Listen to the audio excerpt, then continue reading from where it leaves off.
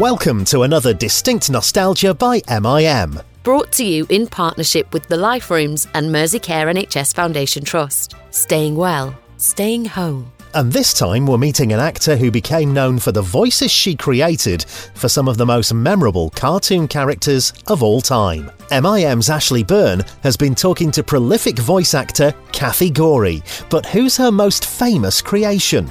Is it Sarge? No. Henry, the mild-mannered janitor? No. Maybe. Rosemary, the telephone operator? Could be. Enjoy. Let's go back in time to the sort of early 1970s, as it were, and tell me where you first heard about Hong Kong Phooey. When did somebody sort of whisper that into your ear and make you aware of it? Well, I had been doing voice work for Hanna-Barbera. I had played the animated Gidget in an animated feature that they did. And so I got a call one day to go to the Hanna-Barbera studios and audition for a new show. And when I got over there, the show was Hong Kong Phooey. And I was cast as Rosemary, the cop, because I didn't know exactly how they wanted the character played. So I just kind of went full bore on. And I didn't know at the time what Rosemary was going to look like because they hadn't showed me a picture. So I started out with hello, hello, and I got the job. Let's put it that way. And I met all my fellow cast members. And it was very interesting doing that show. So you were a cop originally, not a telephone operator, is that right? Or was she a cop as well? She's they referred to her as a lady cop, and she was the switchboard operator, and she wore a police uniform, and she had a big crush on the dog janitor, Hong Kong Phooey, which never even crossed my mind as this is cross-species romance, okay? That sounds good. Nobody would think of it in a dreadful way then, would they? I mean, these were more innocent times, weren't they? It was very innocent times, and I was very innocent. I was probably 21 or 22 years old. I was a kid when I started doing voice work. I was about 18, or maybe I even started actually at the age of 17. And so a lot of this stuff flew right over my head. I had come out of convent school and went into sort of Hong Kong Phooey. It was a play really on the obsession of the time, wasn't it? Kung Fu. Yes, Kung Fu fighting, all the Bruce Lee movies. There was a hit song called Kung Fu Fighting, which I used to play on the radio in Los Angeles. And so it was that show with David Carradine, hello, grasshopper, that kind of deal. And so everybody was obsessed with Kung Fu. Personally, when I saw the script, a lot of it flew over my head, but I thought, this is nuts. What is this? And I gotta say that it was quite shocking to find out that show has such a long lifespan. People love that show. Indeed. So tell us, you got the script, and what happened then? You decided to go ahead with it, and tell us how you got to know everybody and how it all panned out.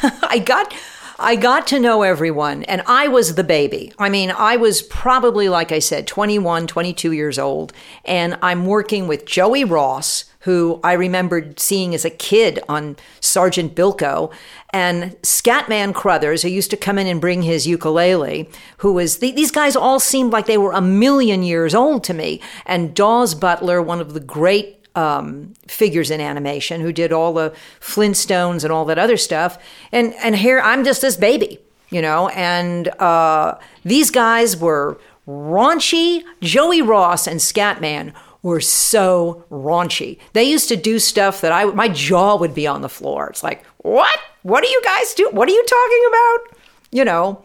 And Joey Ross at the time was probably, I don't know, he must have been in his, everyone, he seems old to you when one is 21, 22 years old. He probably was in his 60s. I have no idea, but he was married to a girl my age who was an ex-stripper, okay? So she would come to the sessions, and it was very strange. But you had to build a chemistry quite quickly. Right. And I thought the way that really cement ties with these guys was to bring Italian cookies.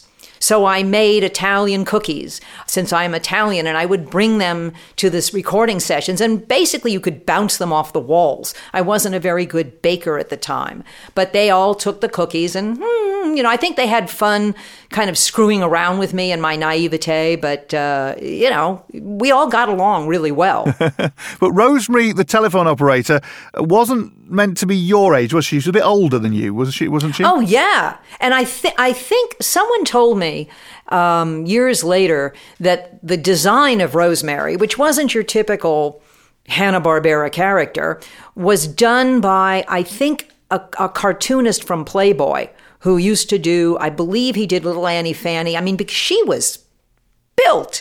And I meet men in their 30s now. In fact, I was talking to, I believe it was the deputy editor of The Guardian, who I met on Twitter, who was introduced to me by a mutual friend who grew up watching that. And he was going, "Oh my God, Rosemary, it's Rosemary." And it's like, wow, I had an effect on a bunch of Gen Xers.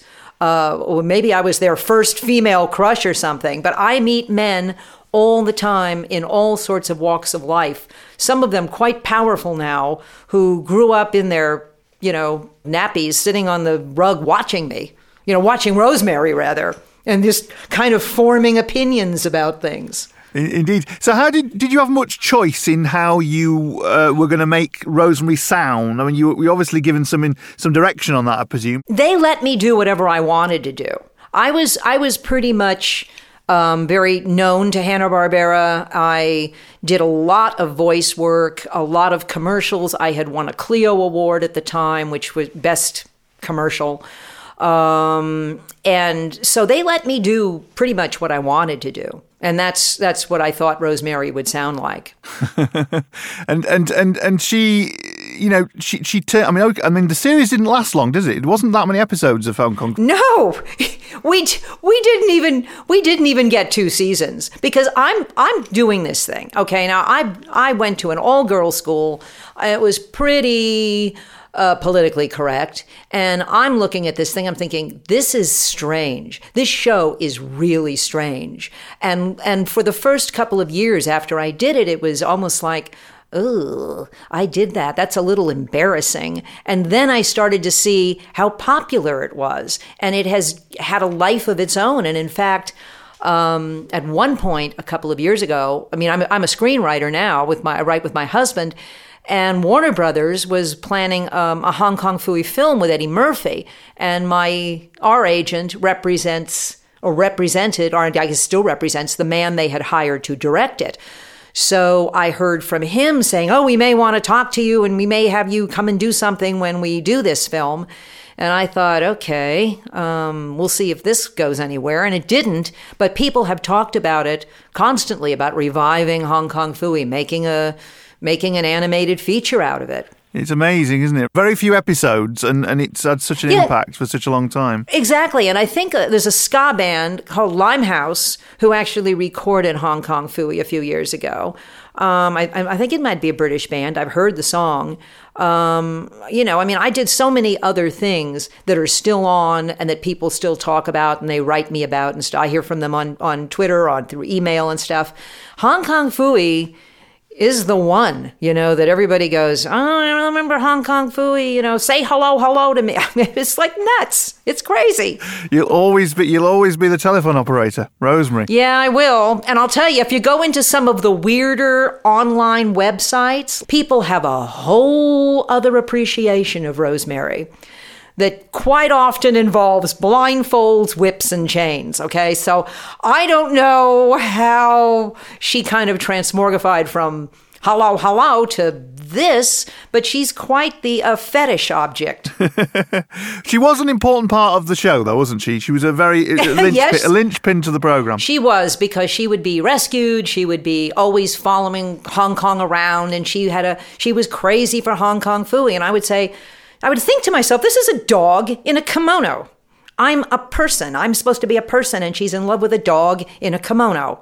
But all right, It's bizarre, isn't it? So go on then. I mean, people obviously, I'm sure everyone's asked you to do Rosemary. Can you do Rosemary for us? Hello, hello. Oh, Hong Kong Phooey. Everything was always rhyming. Some you call the police department or Hong Kong Phooey. I would tell, oh, Hong Kong, oh. That kind of deal.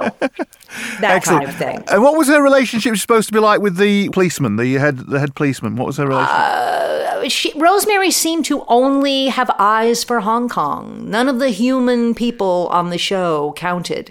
And, it was fun because we would get in there at around 9 or 10 o'clock in the morning on recording days, and we would just be there all day recording the show. And after a bit, they did show us what our characters looked like, but that was after we started doing the voices. And it was fun. We'd have a great time. We would do the stuff. We would go out to lunch. We would have snacks. We would kid around. Then they would discipline us and say, okay, get back in front of the microphones again. And, it was a really fun environment because both Hanna-Barbera were alive at the time. They were there. And when I first got hired at Hanna-Barbera, Joe Barbera took me all around to everybody, all the animators, everybody at the studio, and introduced me because I was Italian and he was Italian. And I got to meet everybody, and I don't remember anybody, but, And did you build on any experience of your own in terms of the way you'd listen to people who, telephone operate in other walks of life, because there is a certain type of person, isn't there? Sort of, but not really. I've been doing voices sort of even from when I was 15, 16 years old. And I used to call in the local radio station in San Francisco when I was about 15 or 16 and tease the disc jockeys and do voices and play characters. And so they were intrigued because I could mimic people. So they started calling. I would be putting my uniform on, getting ready to go to school, and my mother would get a phone call, and it would be one of the DJs on the air saying, Queen Elizabeth's coming to the U.S. Can Kathy do the Queen? Put Kathy on the phone and see if she can do the Queen. And then I would, in my little school uniform before I left, would, hello, and I would do the Queen, and then I would go off to school. And that's how I started doing that. And then as soon as I graduated, and even before I started college, they offered me a job on the radio, doing all of these, doing the morning show with my co-host, who was a very experienced guy, and playing characters. And, I would write bits and I would write characters. And so I had a lot of experience doing all kinds of voices. Then I got hired to work on the first season of Sesame Street, singing and doing characters. And I was in You're a Good Man, Charlie Brown, the stage play, for about 2 years when I got out of school, playing Peppermint Patty. And that's a whole other set of voices. So I had a lot of voice experience, and I was just looking for something that would be funny.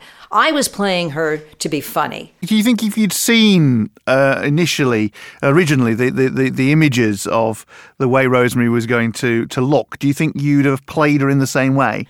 I might have. I might have made her a little more, I don't know. I might have made her a little more seductive instead of so brassy. But I guess it's the combination of brassy and big gazongas and a short, tight skirt that made her so appealing for all these years. And everyone remembers the theme tune, don't they? The theme tune was classic, wasn't it? Hong Kong Phooey, #1 super guy. Thanks for the earworm. This is Distinct Nostalgia by MIM, proudly supporting acting for others. On Sunday the 5th of April, Engine Shed and Something for the Weekend present the Dad's Army Radio Show on air, the Homefront edition, and all through Facebook. Right, settle down. Platoon, attention! Really, Mr. Manring, my parishioners haven't seen onions for a month. David Benson and Jack Lane star in a special recording of the last episode, Never Too Old. Excuse me, sir. Do you think I might be excused? Mr. Manring, you've got nothing to worry about. Keep calm. We've got to keep calm. Don't panic. Don't panic. The Dad's Army Radio Show on air, the Homefront edition, Sunday the 5th of April 2020 from 7:30 p.m. Streaming and available for 24 hours at facebook.com/Dad's Army Radio. Please donate to Acting for Others online at bit.ly/dadsarmyradio. Acting for Others provides financial and emotional support to all theatre workers in times of need through 14 member charities. actingforothers.co.uk.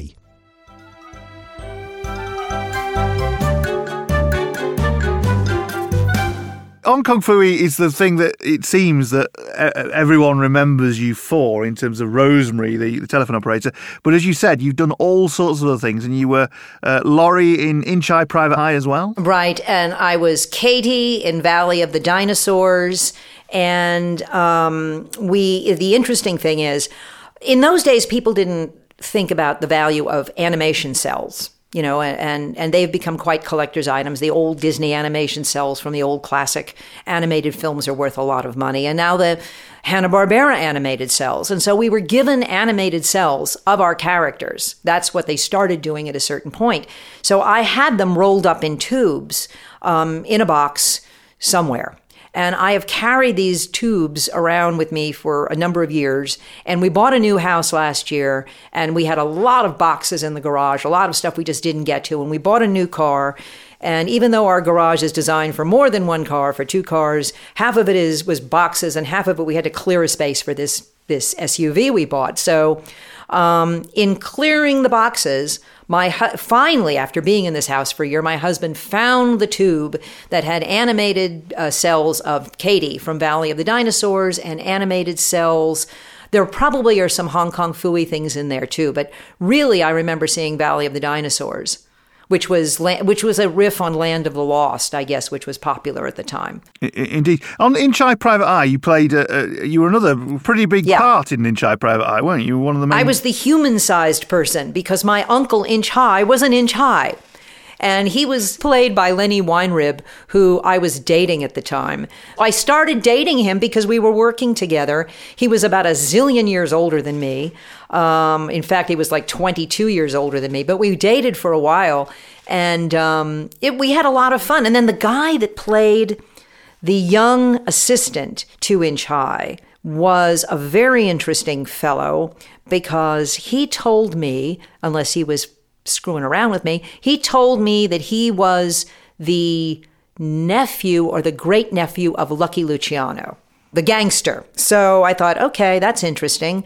The Hanna-Barbera was filled with strange... The one thing that I'm sorry that I did not do is I missed 2 gigs with Hanna-Barbera. I auditioned for Scooby-Doo and didn't get it.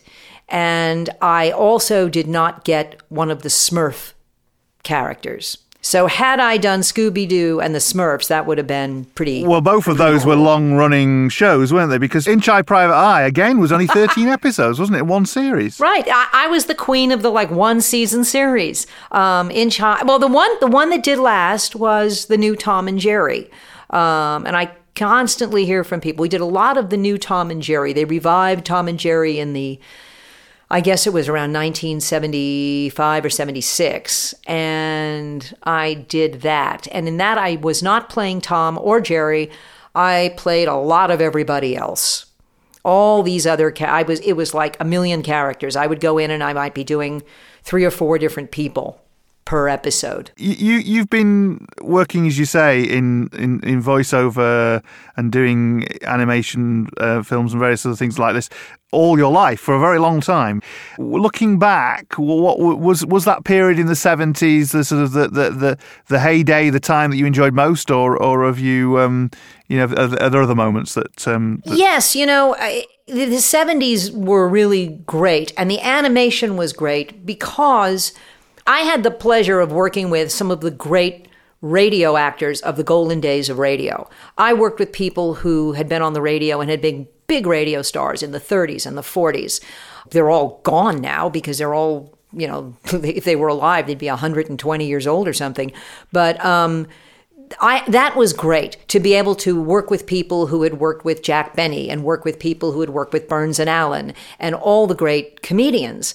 And these people were wonderful. And then what happened was animation changed greatly around, I don't know whether it was in the 80s or the 90s. I was already writing at that point, not doing animation anymore. But they started movie stars and television stars started to say, well, we want to do animation. So it went from a business where you had old radio stars, and they were legit people who had stars on the Hollywood Walk of Fame, and they were very well known. They started to die out. And instead of the younger voice people taking over the lead roles, a lot of those lead roles got tapped from people like Robin Williams. I mean, any big movie star who wanted to do animation would do animation. And it became sort of a very exclusive club. You know what I mean? I went, and the last time I did an audition was I got called in for Family Guy to play the wife on Family Guy, which I think was about the only character that the creator of Family Guy was not playing. But it was, you'd go to an audition and you'd be sitting there with all these TV stars, movie people. And it's like, you became like, why do you want to do animation? Why? Do you think something's been lost with those changes? You know, what was lost in a way is the animated characters greatly resemble the personas of the people playing them. So, in other words, if Eddie Murphy's playing something, the animated character has a very Eddie Murphy persona. It's not a matter of creating the persona to fit the drawing anymore, but creating the drawing to fit who's playing them. For instance, Shrek. You know, I mean, it's not that he looks like, you know, Mike, what's his name, but it's just a different process, I think. And they realize, and it's caused the revival of a second golden age of animation, because they realize that, okay, they're not going to necessarily go see Finding Nemo with somebody one has never heard of in the movie. They will go see Finding Nemo if Ellen DeGeneres is in it, or Albert Brooks is in it, or any number of big stars are in it. You know what I mean? You have Cameron Diaz, you have all these various people. And so it's built around stifling the possibility of new people and new talent coming through, isn't it? That's the thing. I thought so. I mean, right now, I think a lot of new talent is gravitating toward games. And, you know, some of the studios, like Pixar, they use big stars for their main roles, and they fill a lot of those roles too with some of the producers, and the animators are also actors, and some of the writers are actors.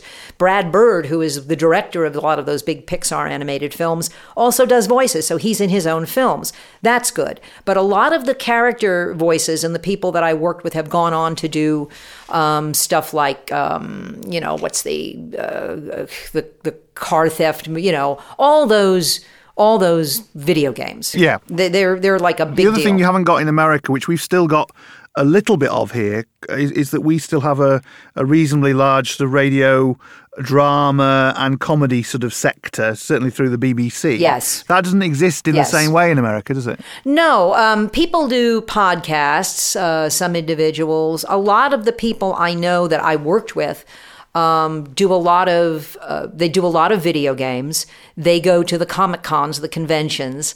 I was approached recently I met a guy in Sonoma, and I live about 50 miles north of San Francisco, and I live in the very small town where the founder of Pixar lives. All the Pixar people live in Sonoma, and so there's a lot of people here. So one of my neighbors, it turns out, was one of the producers of a bunch of these Pixar movies. And he said, "Oh my God, Rosemary, you live in Sonoma." So we got together, we had coffee. I mean, he grew up watching Hong Kong Phooey. He's a young guy. And now he has gone with a number of guys from Lucasfilm, and they have a very successful gaming company. And so he's talked to me about would I like to go back and do some game voices. So I thought, okay, that's fun. I'd like to do that. That would really be, it would be fun. Looking back finally then at Hong Kong Phooey, though, I'm just looking through the people who are involved in it. It looks as though you're the only one left. Well, yeah. I'm the last surviving member because I was also a kid when I was doing it. They were all older than me. But yes, I'm the one that's left. What would you say then? Let's turn full circle back to Hong Kong Phooey. What would you say finally then? Would your overriding memory of working with people like Scatman Crothers and other people at that time in Hong Kong Phooey? Well, I did not know. I know who Joey Ross was, because I had seen him on Sergeant Bilko, American television show, when I was like 5.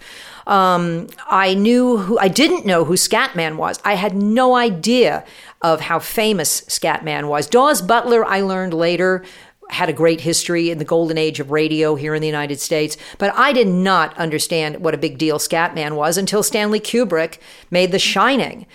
And then I thought, oh my God, what we used to do on breaks from recording is we would sort of go out into the parking lot of Hanna-Barbera, and Scatman would play his ukulele and sort of sing and dance around, and Joey Ross would tell absolutely filthy, filthy, filthy jokes, which came from his days, I learned, in burlesque. And I don't mean high-class burlesque. I mean, I don't know where he was working, but he would do stuff, and I would go, oh my God, So that's all I knew. Do you remember any of the particular storylines? I mean, you say that it was all very bizarre setup, but can you remember any of the storylines? I remember there were bank robbers. There probably were several bank robbers. What I do is I get the Hong Kong Phooey plots mixed up with Tom and Jerry. So all I remember is masked guys in striped shirts.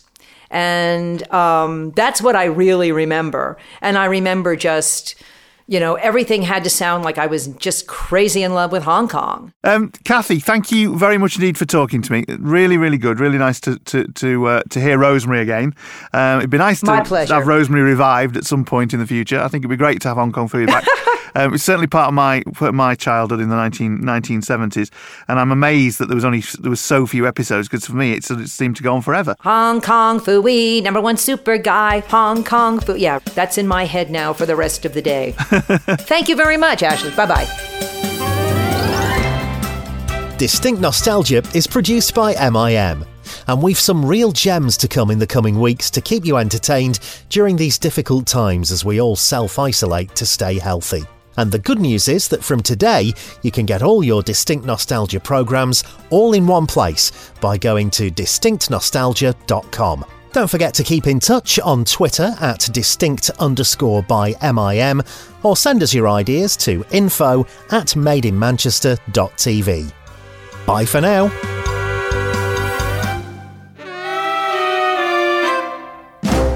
Distinct Nostalgia is brought to you in partnership with the Life Rooms and the Merseycare NHS Foundation Trust. We've lots of activities for you to do at home at liferooms.org. Staying well, staying home.